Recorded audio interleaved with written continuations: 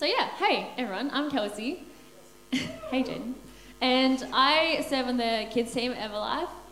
And as Dan was saying before, this series is really exciting because we get to launch really strong into 2021. Like Dan was saying, we've got 6 amazing speakers speaking into that. So we hope you guys get something from that. Yes, so I want to speak today about something that I'm really passionate about. Something that if you can apply to your life will just set you up and you will just have this incredible life and journey with God. I believe that this is the key. This is the key to having that amazing journey with God. So we'll get right into it. As we were talking, earlier this week, we've had such an amazing time with Christmas. It's such an awesome time to spend with your family and your friends. It's a time that I love, going down south, being with my family. And one thing that we love to do is we love playing card games. It's like our tradition. So for our adults, we play a card game called Canasta. I don't know if any of you guys have heard of it. Yeah, come on, let's go. It's the best game. But for the little kids, we play a card game called Go Fish. Who's heard of Go Fish?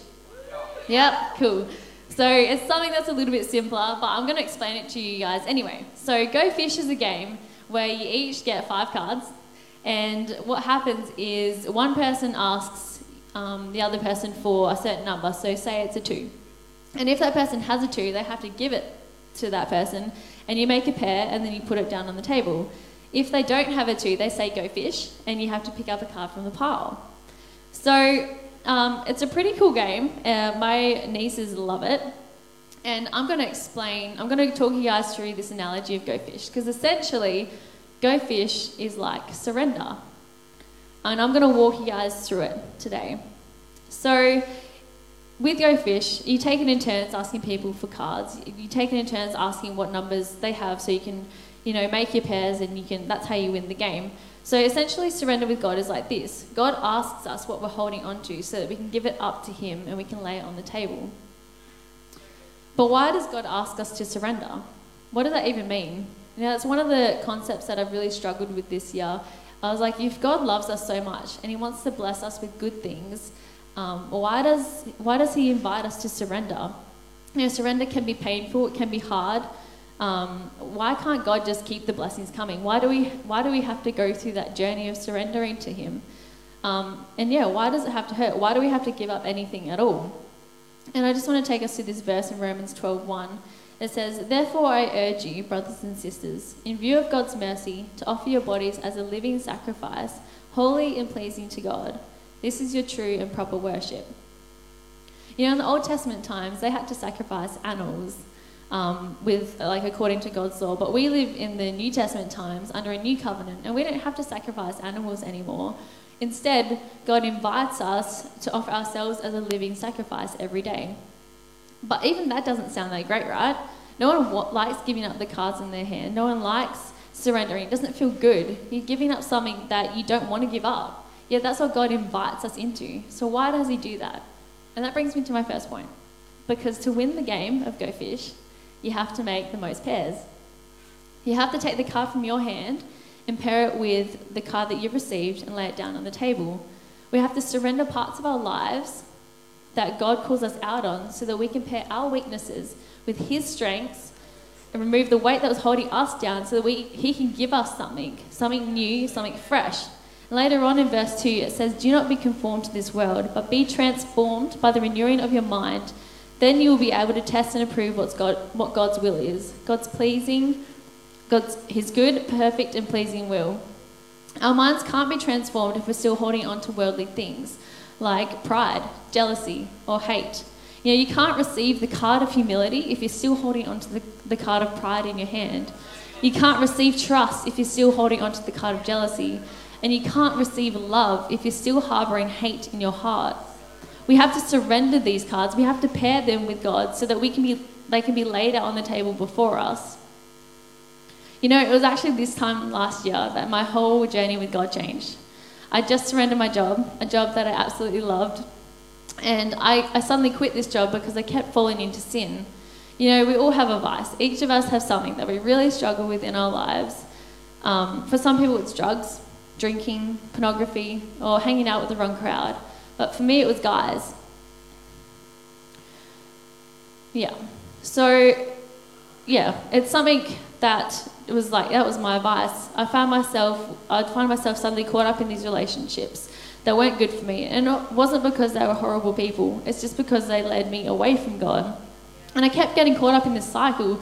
As I got rid of one, another one would come on the scene and off I go again. But at the same time, I wanted to find someone to marry who I could spend the rest of my life with. But I wasn't going to find that while I was still holding on to my relationship card. I needed to give that to God. I needed to surrender that to Him, not only by telling God that I wanted Him to take the reins of my relationship, but to practically do something, to actually cut off those people that were in my life that weren't good for me. I had to take those physical steps because God can't give you His relationship card if you're still holding on to yours. This is my second point. Life is a constant game of go fish with our Father. With Go Fish, the tricky part of the game is that you're constantly drawing up new cards. So you may be asked to give up the same card again. Even if you've already given up that card a long time ago, if someone asks for that card again, we have to give it up. And it's the same with God. He may continue to ask us for the same card over and over again, and we may have to continue to surrender that same card. We might think that once it's surrendered, that's it. But we know that's not how sin works. We know that we tend to repeat the same patterns over and over again. And sometimes it does hurt. It's painful letting go. It's painful letting go of pride. But what would you prefer? Harboring pride in your heart, or to receive the peace and freedom that come with humility? You know, pride is a card that I have to surrender daily, because the second it comes in, it destroys my relationships. And relationships is what God made us for. And pride destroys the very essence of that. You know, we are called to be in a constant state of surrender to God. We are called to be in a constant game of go fish with our Father. You know, it took me about a year to break out of that cycle. It was painful, it was long, and I would beat myself up every single time I find myself back in that space. But the thing was, I'd already given my life to God, so I had His strength, I had His hope. And so every single time I fell down, I picked myself back up, and I tried again. And I surrendered that to God. I asked for His strength, and I just gave it my best shot. There's no condemnation, there's no guilt, there's no shame. Those things are not from God. And the thing is that after persisting for that long, breakthrough came. You know, after surrendering my relationship card to Him, He blessed me with peace. I'd finally managed to draw that line in the sand and slam the door shut. You know, persistence and knowing that there's always something to surrender to God is how God's created us to be. It's powerful. Point 3, the best thing about Go Fish is that we get to ask Him for cards. We get to ask if He has a 5 or an 8 for us. We get to ask these things of Him, and sometimes He might tell us to go fish, but other times He might give us exactly what we ask for. I find that the times when God tells me to go fish are the times when He actually has something even better planned for me. And you know, I can't see what God's got planned for me right now, but I know that it's the best life I could possibly live. And right now, I'm watching God open doors that I never dreamed would open. And it's incredible. You know, the second I surrendered my plans to Him, He met me in my surrender. He created rivers in my wilderness. And let me tell you, this life, where I am right now, is far better than I could have ever dreamed. But it had to come from surrendering my own dreams, my own desires, and my entire mind for that to happen. As soon as I quit my job and I drew that line in the sand, God told me that if I could wait 6 months, that something would happen. And I didn't know what it was. I was like, oh yeah, this sounds pretty good. I'm pretty keen. And then about May this year, I started praying for a husband. And a month after that, exactly 6 months after I quit my job, I found myself completely overwhelmed with thoughts of this guy. I couldn't get him off my mind. I felt like God was calling us together, and it just made sense. But I had no idea whether this guy felt the same about me or not, whether he was interested. So I prayed often to take him off my mind, actually, thinking it was just too crazy. I just couldn't do it. But it was really hard because I realised that I was already completely in love with him, and the thought of living a life without him was really painful. But if there's anything that I learned, it was to surrender my desire to be with him to God, to give God back the relationship card that I picked up again, and then ask him, because we can ask God for things that this guy would like me to. And the following week, my now fiance asked me out. But none of this would have happened if I'd kept my own cards, if I hadn't taken that somewhat terrifying step of quitting my job, if I hadn't surrendered my desire for a relationship, and if I hadn't prayed and asked God for more. So my first point was you have to make pairs. You have to give something to receive something. And every promise in the Bible requires an action that's normally in the form of surrender. Number 2 is life is a constant game of go fish with the Father. We're constantly drawing up new cards, and we're invited to surrender these to God on a daily basis. Number 3 is we get to ask God for his cards. You know, God wants us to lay aside our desires and put all our energy and resources at his disposal to trust him to guide us. We do this out of gratitude of what he did for us. You know, we are so grateful for what we've done that this is our response, is to physically get on our knees and surrender our lives to him. I believe that one of the most powerful verses in the Bible that demonstrates Jesus' surrender is in Mark 14:35-36, when Jesus was about to be crucified for our sins. It says this, "Going a little farther, he fell to the ground and prayed that if possible, the hour might pass from him. 'Abba, Father,' he said, 'everything is possible for you. Take this cup from me. Take this cup from me. Yet not what I will, but what you will.'" Despite his desires, despite his own suffering and pain, in that moment, he still surrendered his own will. He still asked God for what he wanted, but he surrendered it. He surrendered his own card for God's card. And imagine the power released in that moment. We know the impact that Jesus dying on the cross has had for us. It's incredible. So think about your greatest dreams and desires, and then know that with full surrender over those dreams, what new thing God can do in your life if you just let go. It's way better in God's hands than ours. You know, I don't want my own relationship card. I want God's relationship card. We might think we know what's best for us, but what can we know? God's the one that created us, and he loves you. When we surrender our lives completely to God, I guarantee you God's going to move. And I just want to finish on this. We know we've all been dealt cards at the beginning of our life. We can't choose the cards that we're dealt, but we can choose which cards we surrender. So choose those cards. Surrender those to God. Take those practical steps and watch how powerfully God can move in your life. Because if you invite him, he will.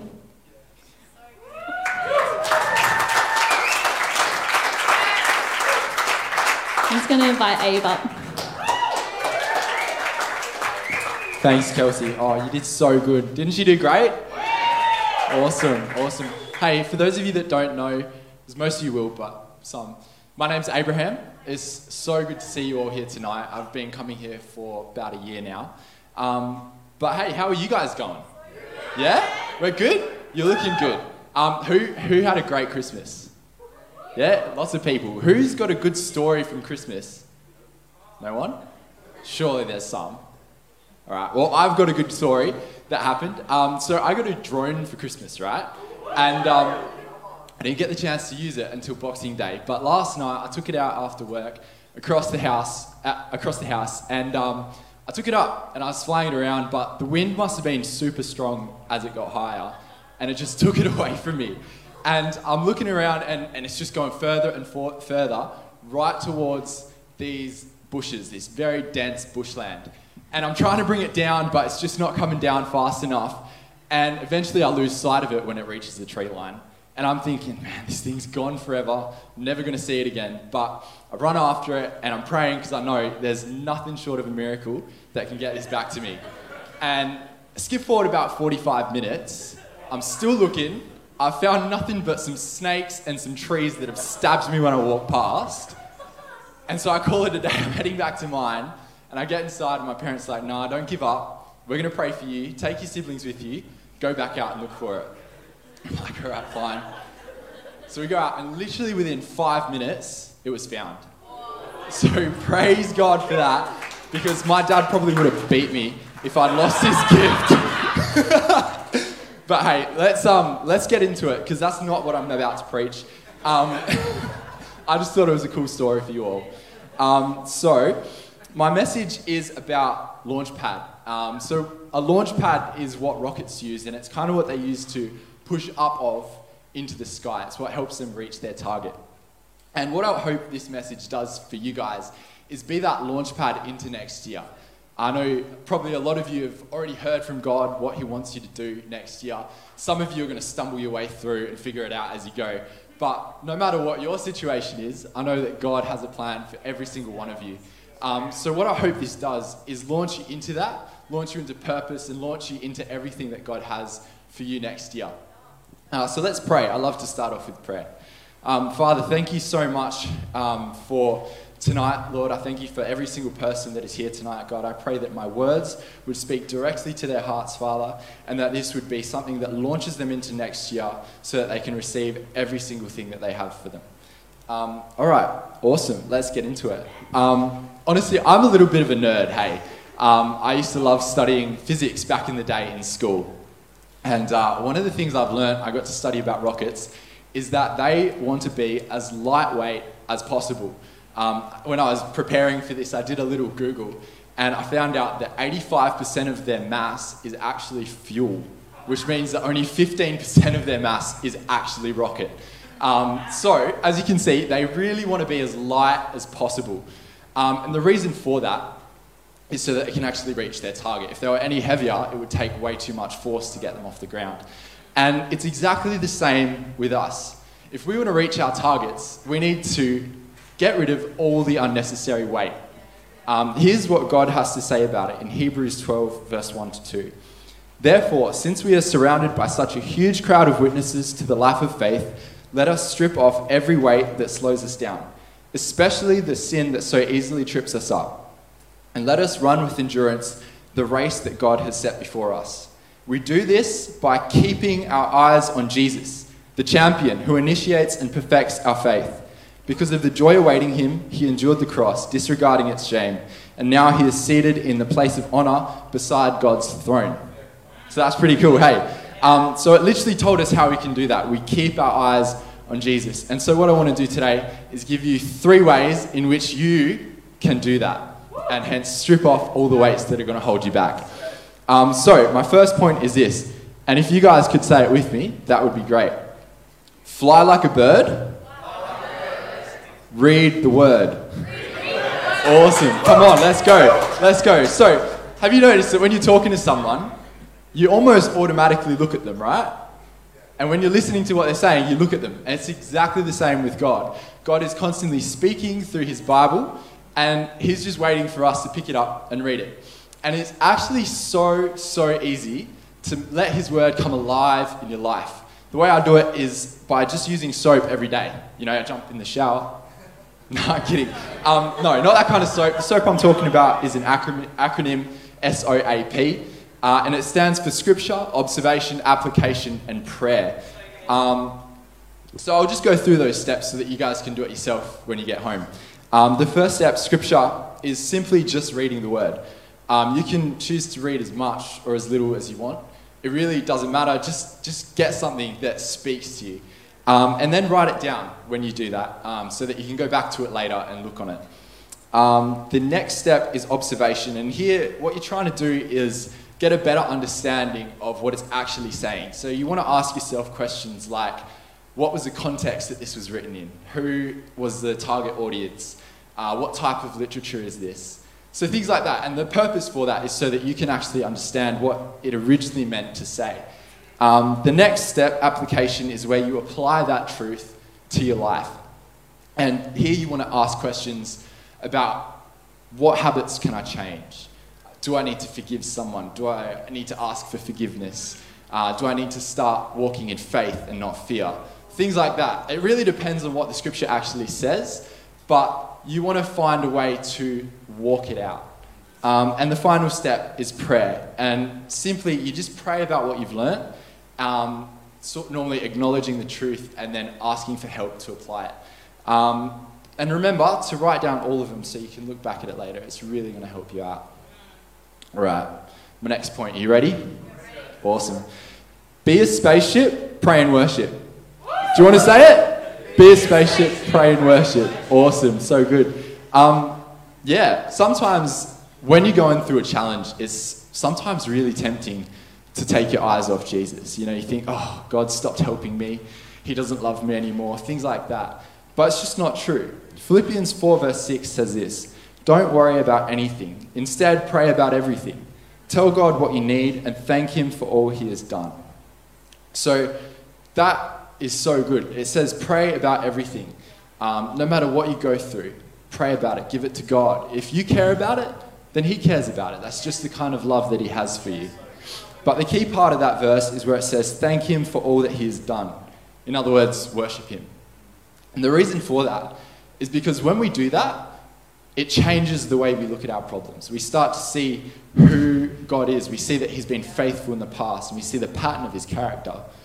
A quote of a book that I've been reading, it says this: what a difference it would make in our perspective if we didn't look at God through the lens of our circumstances, but looked instead at our circumstances through the lens of who God is.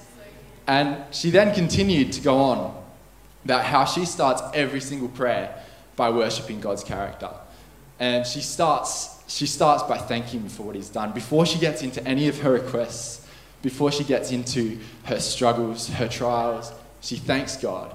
And she says that has significantly changed the way that she looks at her circumstances. Cool. Third point. Be light as a feather, gather together. I love how I didn't even have to say anything that time.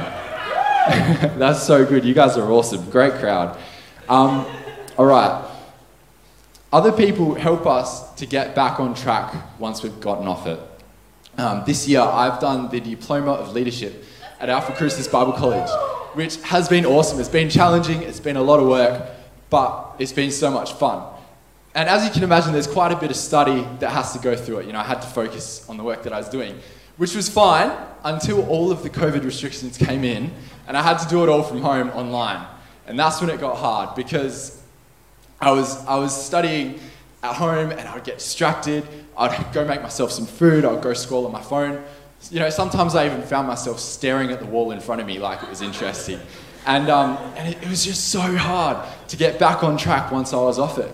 And my problem was not that I got distracted. My problem was I had no one there to help me out.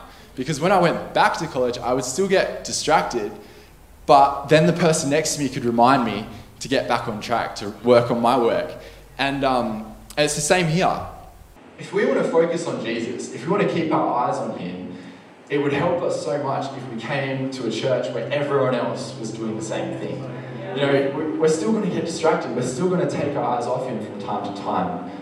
But when we see the people around us looking at Jesus, that's when we can be reminded to look at him also.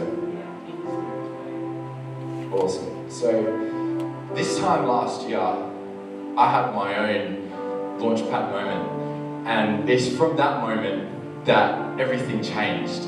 You know, I started coming to this church. I started being an intern here. I started helping out with the hype team. I set up all the chairs and curtains. I started speaking at youth. I started doing heaps of stuff. And it was such a challenge. Every single part of it was such a challenge, but I always came back to that one time at the start where God just spoke to me so clearly. He showed me my life, and he showed me all the things that I was trying to do without him. And then he showed me how much easier it would be with him. And it's so great that Kelsey was talking about surrender today, because that's exactly what we need to do. We just need to surrender our life to Jesus. You know, my favourite story in the Bible is the story of Abraham. Abraham was this one guy. He was just a stranger. He was... That's funny, eh?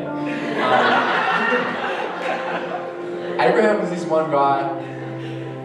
He was about 70 years old and he had no children. And he really wanted a son. And God one day, he came to him and he said, I'm going to give you so many children that they outnumber the stars in the sky. And I can imagine for him, that was his launchpad moment. I can imagine for him, he was overwhelmed, he was happy, he was full of joy, because everything he wanted had just been given to him. But then, that didn't happen for another 30 years. He made it to 100 years old and he still had no children. And I can imagine that would have been challenging. I can imagine that would have been a struggle. And today is no different. You know, even if we have our launchpad moment, which is right now, by the way, you're all having your launchpad moment right now. God's calling you into it. But it's going to be a challenge. Next year is going to be tough. There's going to be times when you don't feel like it. But I just want to encourage you guys to persevere. Push through it. Get the blessing that God has, because it wasn't until 30 years down the track that God gave Abraham his blessing. Galatians 6, verse 7 to 9 says this: "Don't be misled. You cannot mock the justice of God. You will always harvest what you plant. Those who live only to satisfy their own sinful nature will harvest decay and death from that sinful nature. But those who live to please the Spirit will harvest everlasting life from the Spirit." So let's not get tired of doing what is good. At just the right time, we will reap a harvest of blessing if we do not give up. See, God promises blessing. He promises us everything we could ever ask for. But it all hangs on that if we do not give up. So right now I want to lead you all in a prayer, just dedicating the next year to God. But let me encourage you to persevere through those tough times. Father God, we just thank you so much for your word, which shows us the way to a truly abundant life. But God, we cannot do that on our own. We need your help, Father. So please help us to keep our eyes on you. Help us to read your word every single day. Help us to pray and worship. Help us to come to church